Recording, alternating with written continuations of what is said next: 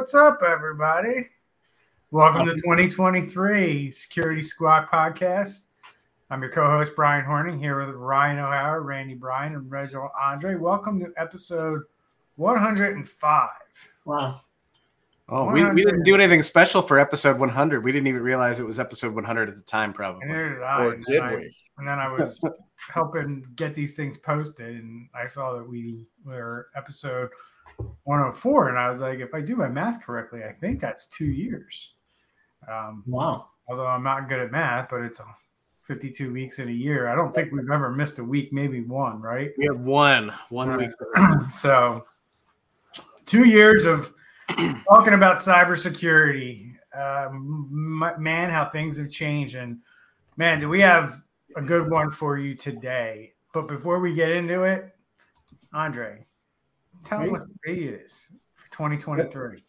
For 2023, we are still not charging anything. All we ask is that you like, you share, and you just share the content. Give this information to people in your company that may find this useful, so that they can be protecting their systems as well and get educated. Get educated. That's the goal for 2023 for humanity. Get educated about cybersecurity. Because this stuff is heating up. I mean, it looks like we have a major provider down, I guess what we would call a supply chain attack. And, we're in the green room trying to figure out what to talk about. And we were heading in a different direction than what we have in the outline for the show today, for sure. And we have just a ton of ransomware attacks, or a ton of businesses being impacted. A lot of them seem to be impacted by a cloud provider or a provider of SaaS services or something like that to these various municipal governments and stuff like that. But we're going to get into that. We're also going to do a follow-up on our last week we covered on the show the Sick Kids Hospital up in Toronto. There's been some developments there, and we're going to talk about what those developments are, and is it, something that we should be believing, or is there something more to it than what meets the eye? And then again, we have a bunch of ransomware attacks. We've got one at a Louisiana hospital, one at a Bristol Community College, and a Los Angeles County. Again, their school district was hit a few months ago. Now their housing authority is having an issue. Casino, a large casino. I think they have a location in Delaware by me. They mysteriously closed, so we're going to jump into that real quick. And again, we have a supply chain attack that is impacting a lot of businesses and a lot of county governments from accessing their records and getting to things. So we're going to jump into that.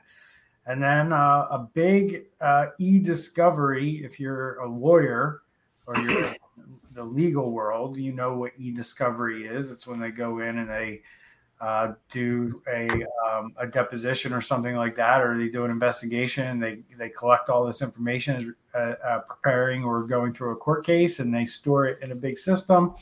And there was a large provider who had discovered some unauthorized access, and they decided to shut down their system. So I'm sure this is impacting law firms all over the United States as a result. So I don't know what order we want to go into this stuff, but I kind of want to jump down to COT systems, because this seems to be a bigger deal than what meets the eye, because it seems to be impacting a lot of different counties and townships. From what I can tell, guys, this cyber attack against COT systems says they work with 300 local offices in 21 states, but right now that work is on hold, and local offices are facing the fallout. So these are the local municipal governments, and essentially this company is responsible for keeping and protecting your most important records. So I don't know, does this sound to you like a lot of these governments outsourced their security, or what they thought was their security, to what sounds like a cloud provider? What do you guys take from what's going on? I don't know if I'd say that. I think this is probably a situation where, it's the not knowing what you don't know and assuming my stuff's in the cloud, so it's their responsibility. They've got their end of things handled. And I'm not seeing details yet on what happened, other than that the attack has occurred. COT Systems said they work for 300 local offices in 21 states. Yeah, this is more like their record management system for like death certificates, birth certificates, things like that, where it's one of their many tools that we use, similar to like having Microsoft Office or something. Yeah, so I mean, it's affecting a lot. Randy, you're being quiet on this one. Well, there's not a lot of information in the article. Yeah. No, there's not. But in any of the articles, we see this a lot. We see one provider or a vendor who has access to many, many clients. They're a bigger target, or they're actually a great target for ransomware people, because they don't just have the data from one company. They've got, several hundred, it sounds like. Another couple things that are interesting about this story is they're not answering phone calls over at COT yet. So they need to get out in front of this. Looks like the governments have hired a cybersecurity expert. I don't know if that includes COT. If COT's involved in that, COT needs to get out in front of this. They need to have a press release. They probably don't have any of that. So we're going to move from not answering the phone stage to not much to see here stage is my prediction. And in the next couple of weeks, we're going to come out with an article that'll say 700,000 people's data has been, leaked or something. It's got to be more than that. So they're currently unable to give a date when services are expected to be restored. So this happened over Christmas holiday. Right after Christmas, COT sent out an email that's been obtained. And it basically is just saying to all valued COT customers, as you know, on Monday, December 26th, COT Systems identified some unusual activity on our servers. And in an abundance of caution, we disconnected all of our servers to isolate that activity within our environment. We then immediately engaged cyber specialists to investigate the event, and they began a forensic analysis. It has been determined that COT Systems is the victim of an organized cyber attack. They've notified the FBI that both the FBI and Homeland Security have indicated they are aware of and have been investigating this particular group of cyber criminals who operate worldwide. We'll be sharing the information as we proceed. So basically they're saying, we're working with the FBI, we're doing all the right things, and we're trying to get our systems back up and running as quickly as possible. I don't know. This doesn't leave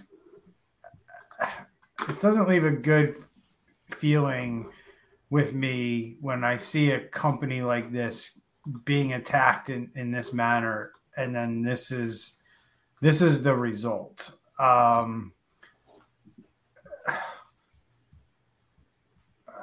have a lot of thoughts about this. And number one is, it's like to have all of these government systems in the same place to where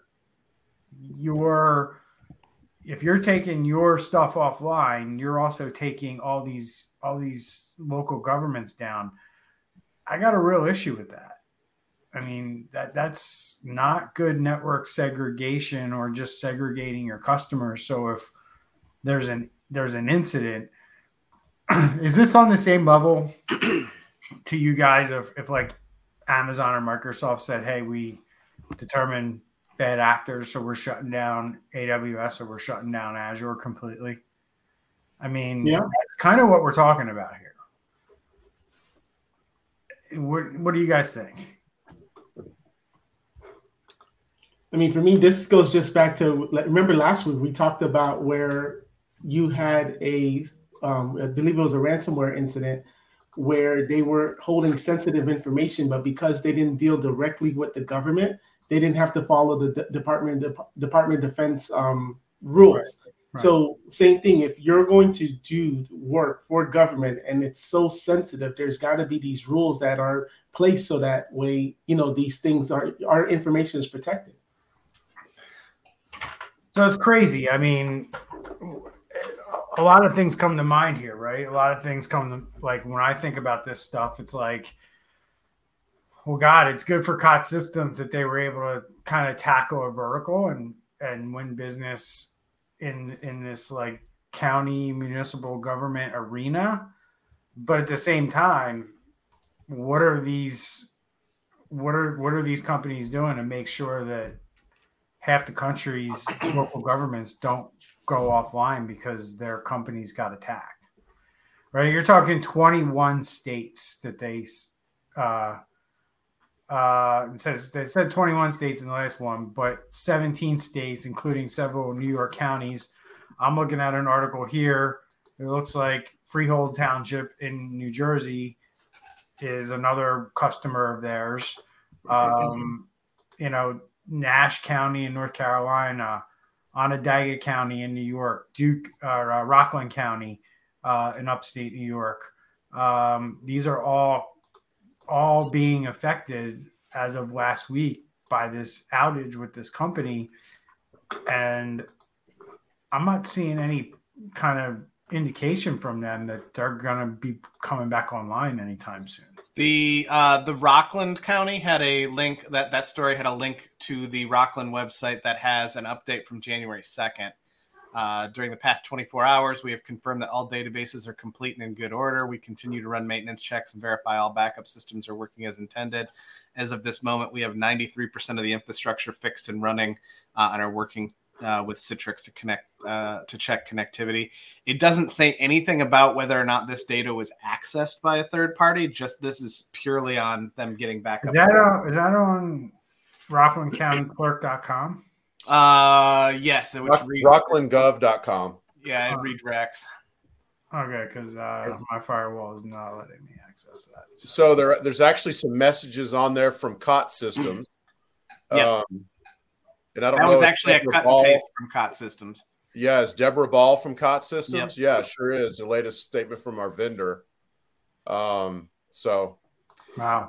I think this is kind of one takeaway I have from this, and I've been kind of noticing this over the last couple of weeks, just reading some stories and talking to some people. It seems like more people are starting to ask questions of their vendors, which is great. Mm-hmm. And I kind of like how Rockland is just basically putting, here's what the vendor is telling us and being transparent about that. At the same time, they're not taking any responsibility of their own. But I think it's really good. A good trend to see, and I hope more people are going to start asking these questions of their vendors, as opposed to just assuming that the vendors got the data, so it's their responsibility. Yeah, I think you're 100% spot on. I agree with you that this year is going to be the year that I think we see a lot more businesses adopt the idea of third-party vendor risk assessments, just so they understand. And I've been harping on this drum for well over a year. Like, anything that impacts your business that you need to do on a daily basis, and we're not guilty of this in our own business, guys. Like, how many of you are calling your RMN and your PSA and doing a third-party risk assessment on them, right? But if those pieces of software are not available in your business, that's going to be a pretty big deal for your business. So, you got to think about these types of things. And as much as you feel like it's kind of like, I look at it like on the same level as like how you would feel when you're asking a girl or a guy out on a date for the first time. Like, you're apprehensive to do it because you never did it before. Mm-hmm. And you're kind of like that with these third-party risk assessments, that you're apprehensive to go ask a partner or a vendor to clue you in on what their security looks like, so you can understand how that could potentially impact your business. It's not really something businesses have ever had to do before. Now they're being asked to do it, and almost in a lot of cases with cyber insurance are being required to do it. So that's thing one.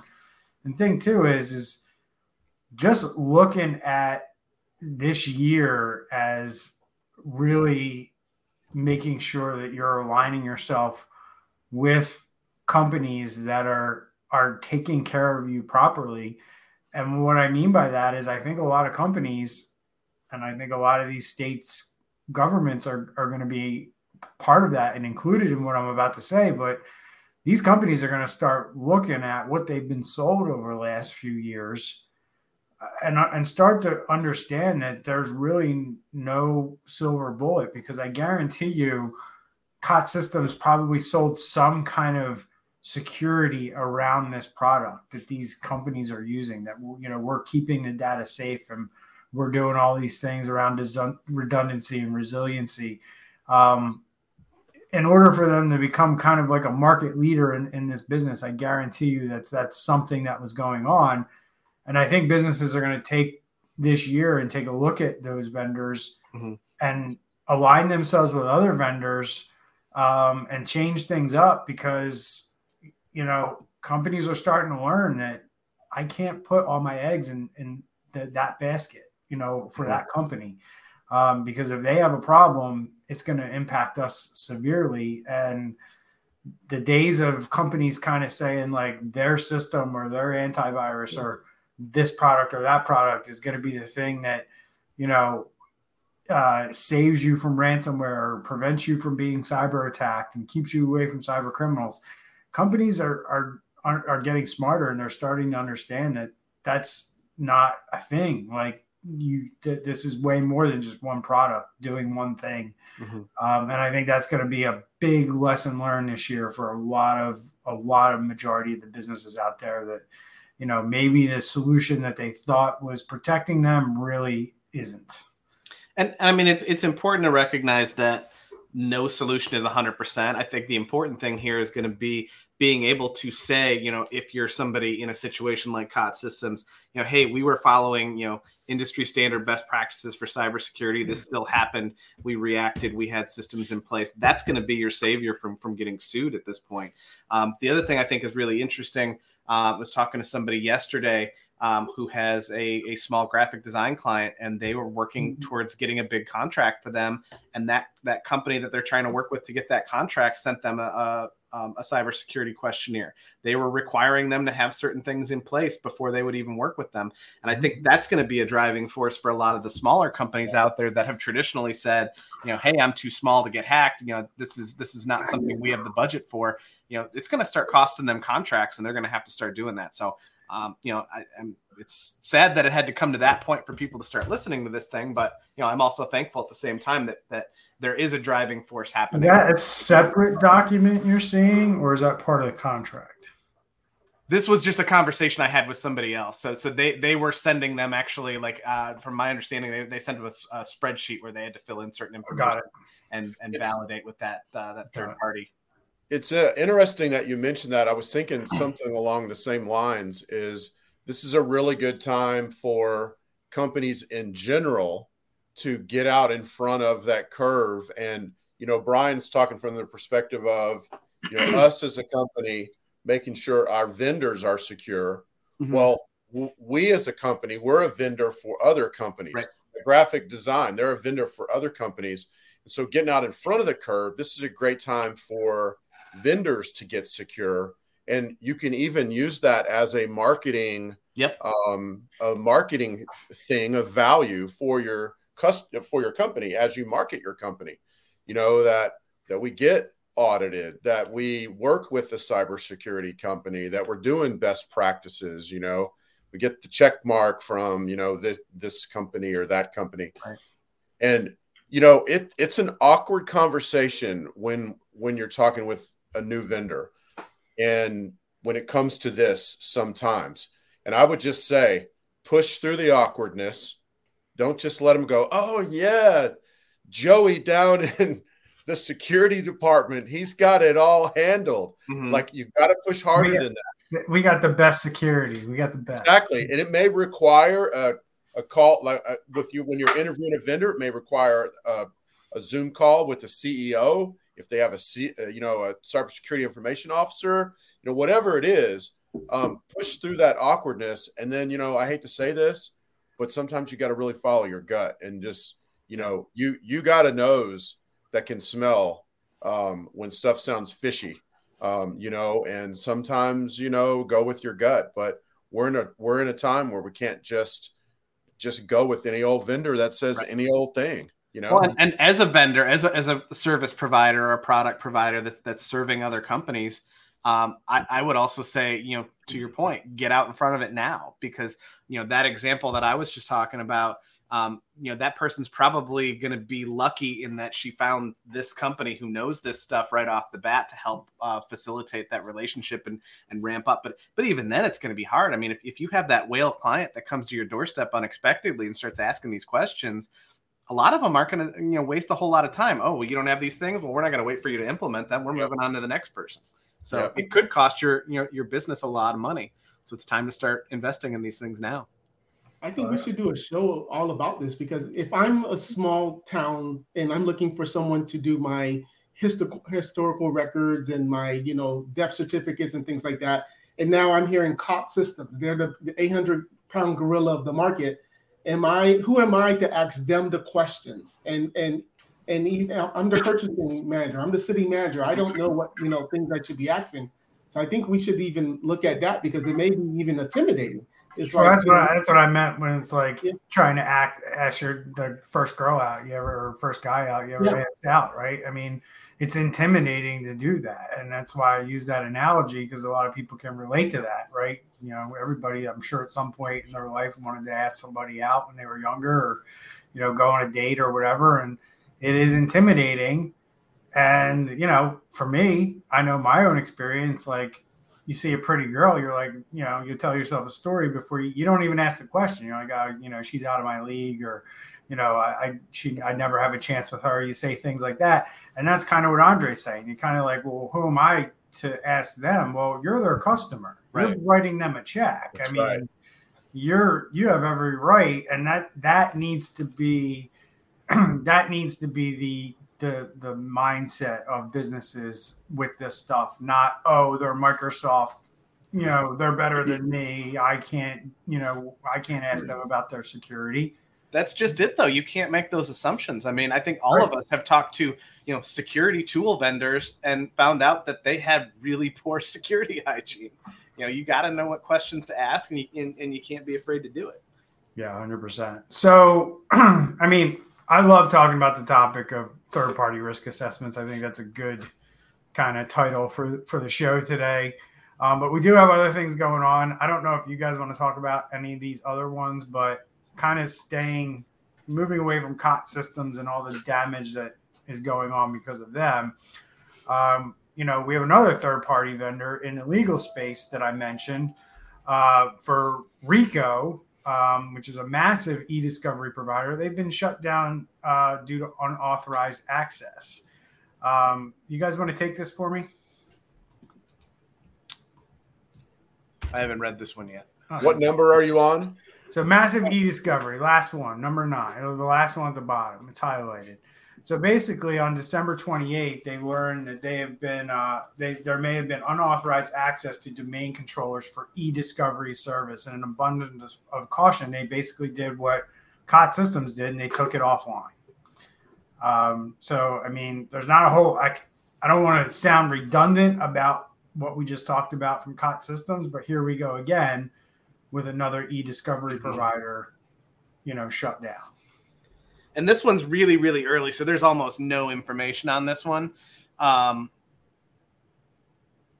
you know, it looks like part of the problem is just they describe it as massive amounts of sensitive material. So it sounds like at this stage they're just taking things very carefully because of that unauthorized access. But there's really not a whole lot of information beyond that. And I'm wondering too, you know, how much of this might impact, like even come to impact court cases. Like if they're doing discovery on sensitive data for law firms, I mean, is there something here with you know, chain of custody or, you know, questions on data being manipulated at that point as well. So there's a lot of big question marks here, but not a whole lot of information yet. No, I mean, it was hard to find a lot of these stories. They're buried deep. I mean, even the ones we talked about with COT Systems. It's not front page stuff. This stuff's buried deep in local newspapers. You got to search for it. You got to look for it. I think that's the value of the show, is that we bring all this stuff to light. We shine a spotlight on it. But, yeah, you're going to have lots of court cases here with lots of data in the hands potentially of people who had unauthorized access to the server. So that's one side of it. The other side of it is, now you have all these law firms that can't use the system to run their business. So kind of here we go again, lesson learned, using these third-party, cloud applications, SaaS applications to run your business. They're down. They decide to pull the plug. We've seen 2 in the last week.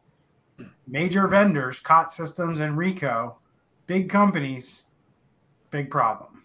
And it's rough because if let's say you're a lawyer and you've got a trial this afternoon, right? You need access to these things. Now I realize, they're probably getting answers and downloading them on their computer and this or that, but you'd be surprised at the number of lawyers that go to trial that need access. I'll give you this, Randy. If you are a lawyer and you are in, let's say, medical malpractice defense, and you deal with health records, a lot of cases, those attorneys, especially on the defense side, are signing BAAs because they're getting medical records, right? You can't store that stuff on your laptop.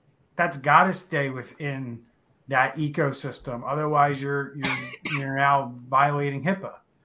So I don't think it's that easy to say, well, they could be downloading it on their computer, because a lot of these systems, they're kind of closed, so you can't do that, right? Because they don't want data sprayed all over the place and being stored here and stored there. So I think it's a bigger deal. My main point was more along the lines of if this could literally affect trials. Oh, it will. Trials may have to be delayed. It will, 100%. That's why I wanted to talk about it, because it's 100% going to affect trials, and you could potentially now have massive amounts of data in cyber criminals' hands. Like we haven't seen enough of that in 2022. Here we go with 2023, and we're, there's no slowing down. But it's crazy. My point though, because like if I'm the consumer and I'm looking for e-discovery tools, and I hear Ricoh, right, $3 billion plus company, right. I say I'm going to go with the cream of the crop, right? I'm assuming they're taking care of everything. I'm not going to go with the local guy or the mid guy, and then this happens. So like, for the consumers, you think you're doing everything right because you went with the best, and even the best got attacked. Yep.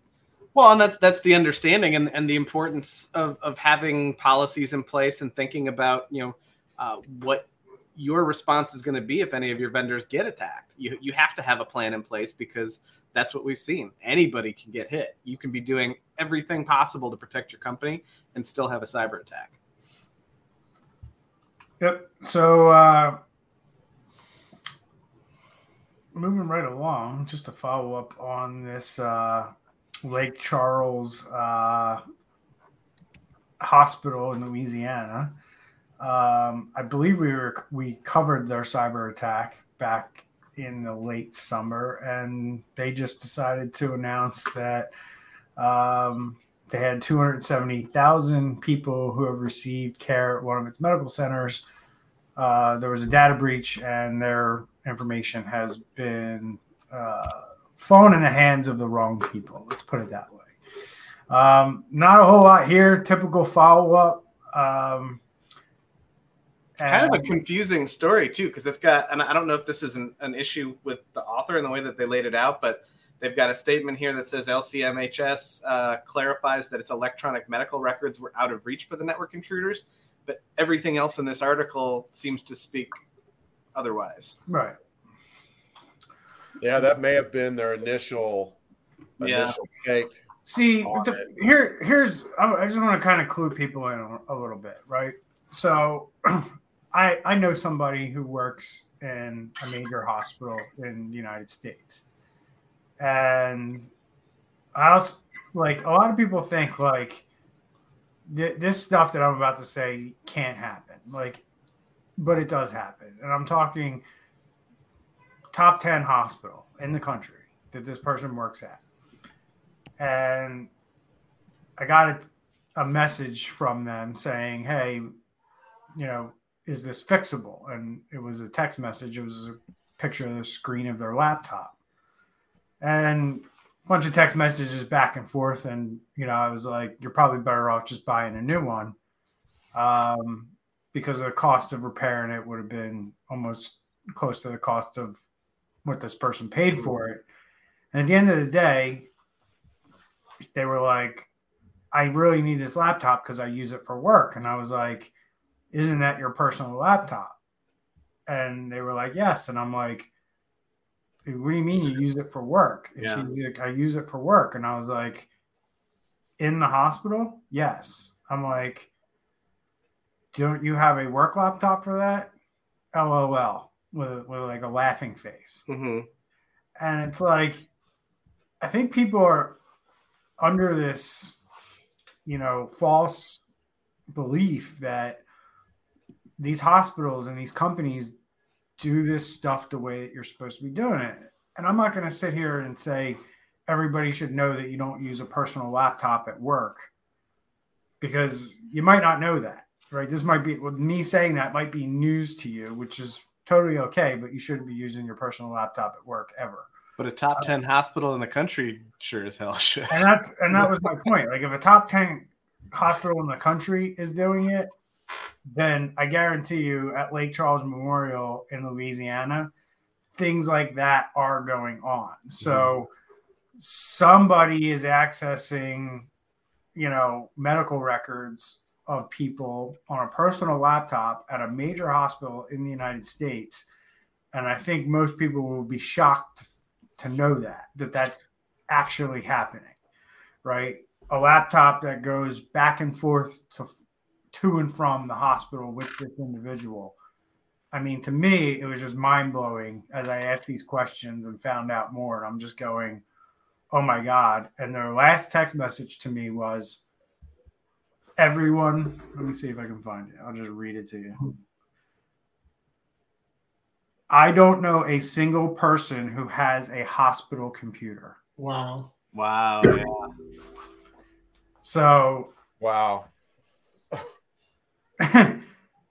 And I'm like, if I told you the name of this hospital, you guys would be, your minds would be blown. But it's scary because I think part of the problem is that these companies are going out of their way to find ways to not spend money, as opposed to finding ways to properly secure things. I was talking to a security vendor that we were evaluating, and they were missing some really key features that would help them align with a bunch of cybersecurity frameworks. And I asked them why, and they said, well, because our clients are asking for these things. And I was like, well, what are these things? Describe this to me. And like, one of the major selling features that their customers, and we're talking enterprise, were asking for were the ability to more securely use personal devices, use personal laptops. And I'm like, I get that your customers are asking you for that and you're trying to put out a product that people are going to pay for, but that goes completely contrary to all of the advice that the cybersecurity community is putting out. Like, if you're a security vendor, I mean, the way I look at it is we've got a responsibility to people, not just to give them what they want, but to help them do what they need to do. And so that was the end of that phone call. That was not a security product that we were going to be using.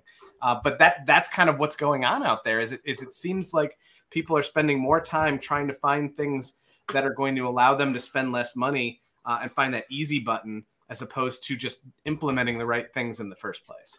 You have to just, as a business owner, or a CEO, you just have to get it in your head.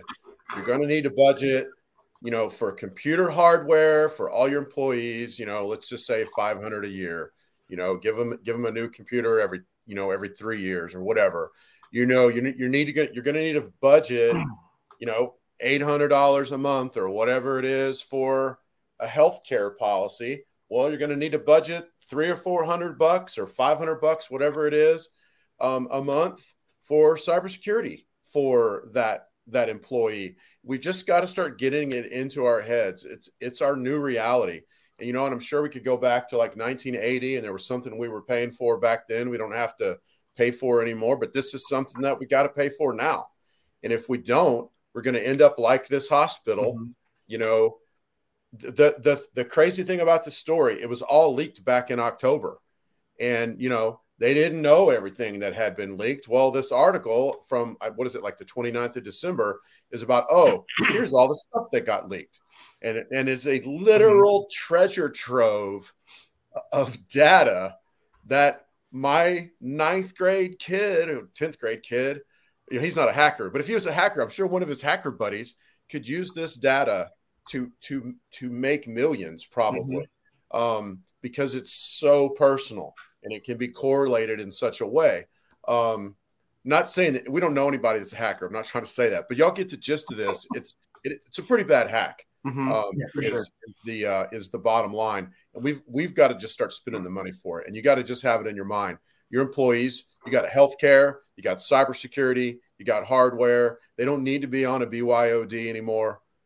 We got to move away from those days. It would be really cool if like companies would actually go out and like think of like a Trustmark or something where they're saying, we had a third-party risk assessment, we're good, do business with us. But then I was thinking, well, they're not even hiring IT companies that can even provide something like that. So it's like, so forget about it. We got a long way to go for sure. Yeah. I think that segues really well into the next story, though, about how easy it is to get hacked. So let's do rapid fire. I'm going to wrap up in like 5 minutes here. So the first one coming in hot.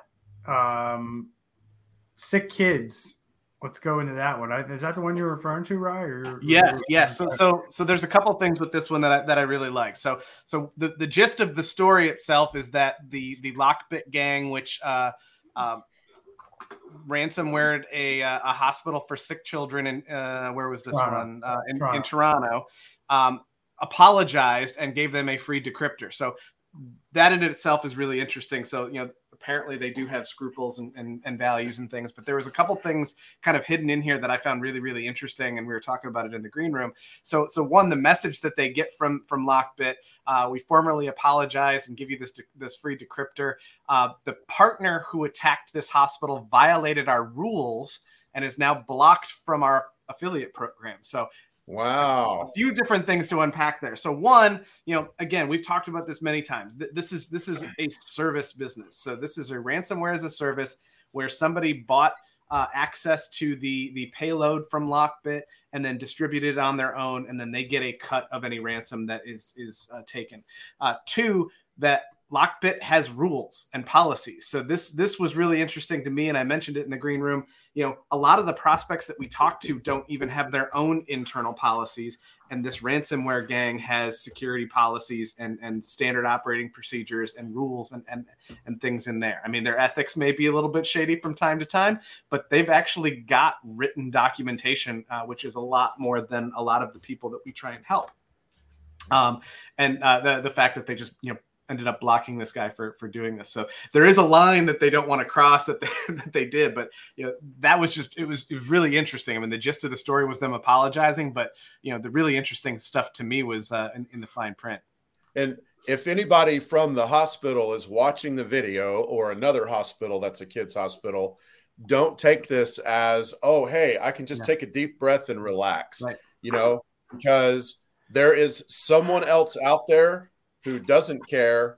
I would take what this particular group even is saying with a grain of salt.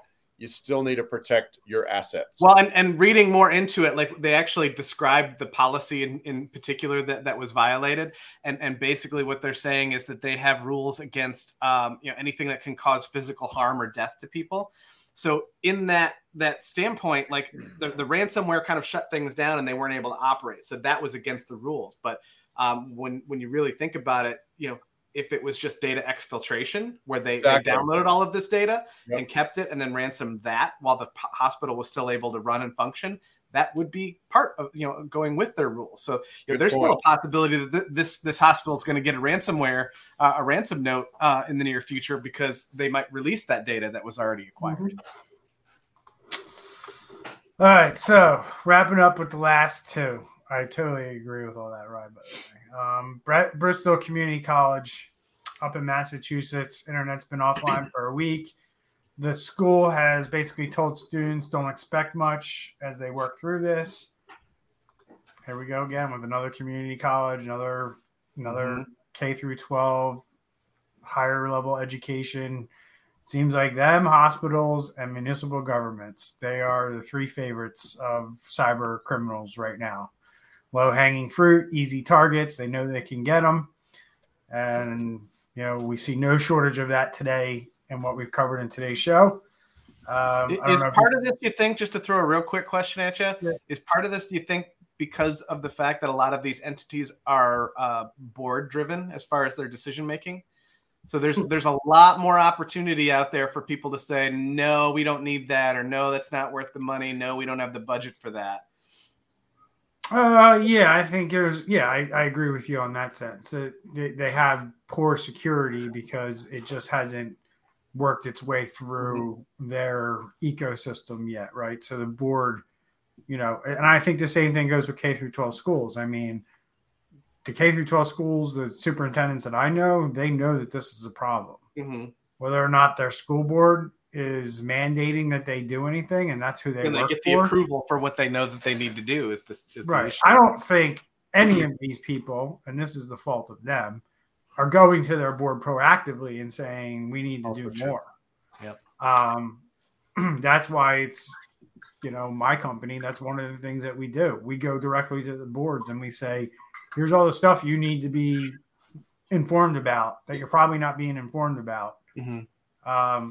And you need to start doing something about that, because if you're not informed about it, you're all going to be found gross negligent and you're going to lose your board seats and yada, yada, especially if they're paid board seats and you're in regulated industries, it's even a bigger deal. So, but anybody who's taking money from the government and colleges and K through 12 schools fit that bill, need to start paying attention to this stuff. But then we got Harrington Raceway, a private casino. They reopened after cybersecurity specialists were called in. Now, they were just calling it a technical issue. What do you guys think here? They've got a good attorney and a good PR firm. And they literally had to shut down their casino and throw people out. Yeah. I mean, this isn't like an online casino. This is like both. And you can go to a place and their systems were impacted and they threw everybody out once they were impacted. And that to me kind of rises above the level of technical difficulties. Yeah, 100%. I mean, you couldn't run. They couldn't run their business clearly. Mm-hmm. Otherwise, they would have remained open.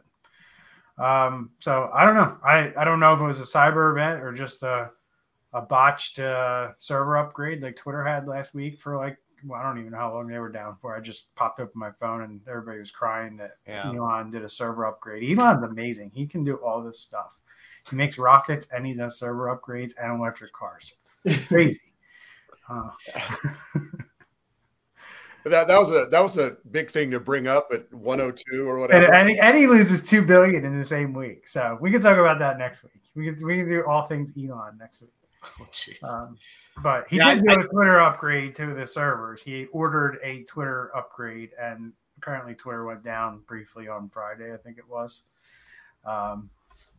And, it was either that or they had a hack, and they quickly recovered from it somehow, some way. Yeah, I think it's going to be interesting to wait and see what happens with this Harrington Raceway thing. Oh, yeah, that's why we talked about it at the end of the show, because we'll be talking about Harrington Raceway Casino here in a couple weeks, guaranteed. So stay tuned. Anything else you guys want to add? That's all I got. All right. Thanks again. See you next week, episode 106. Take care.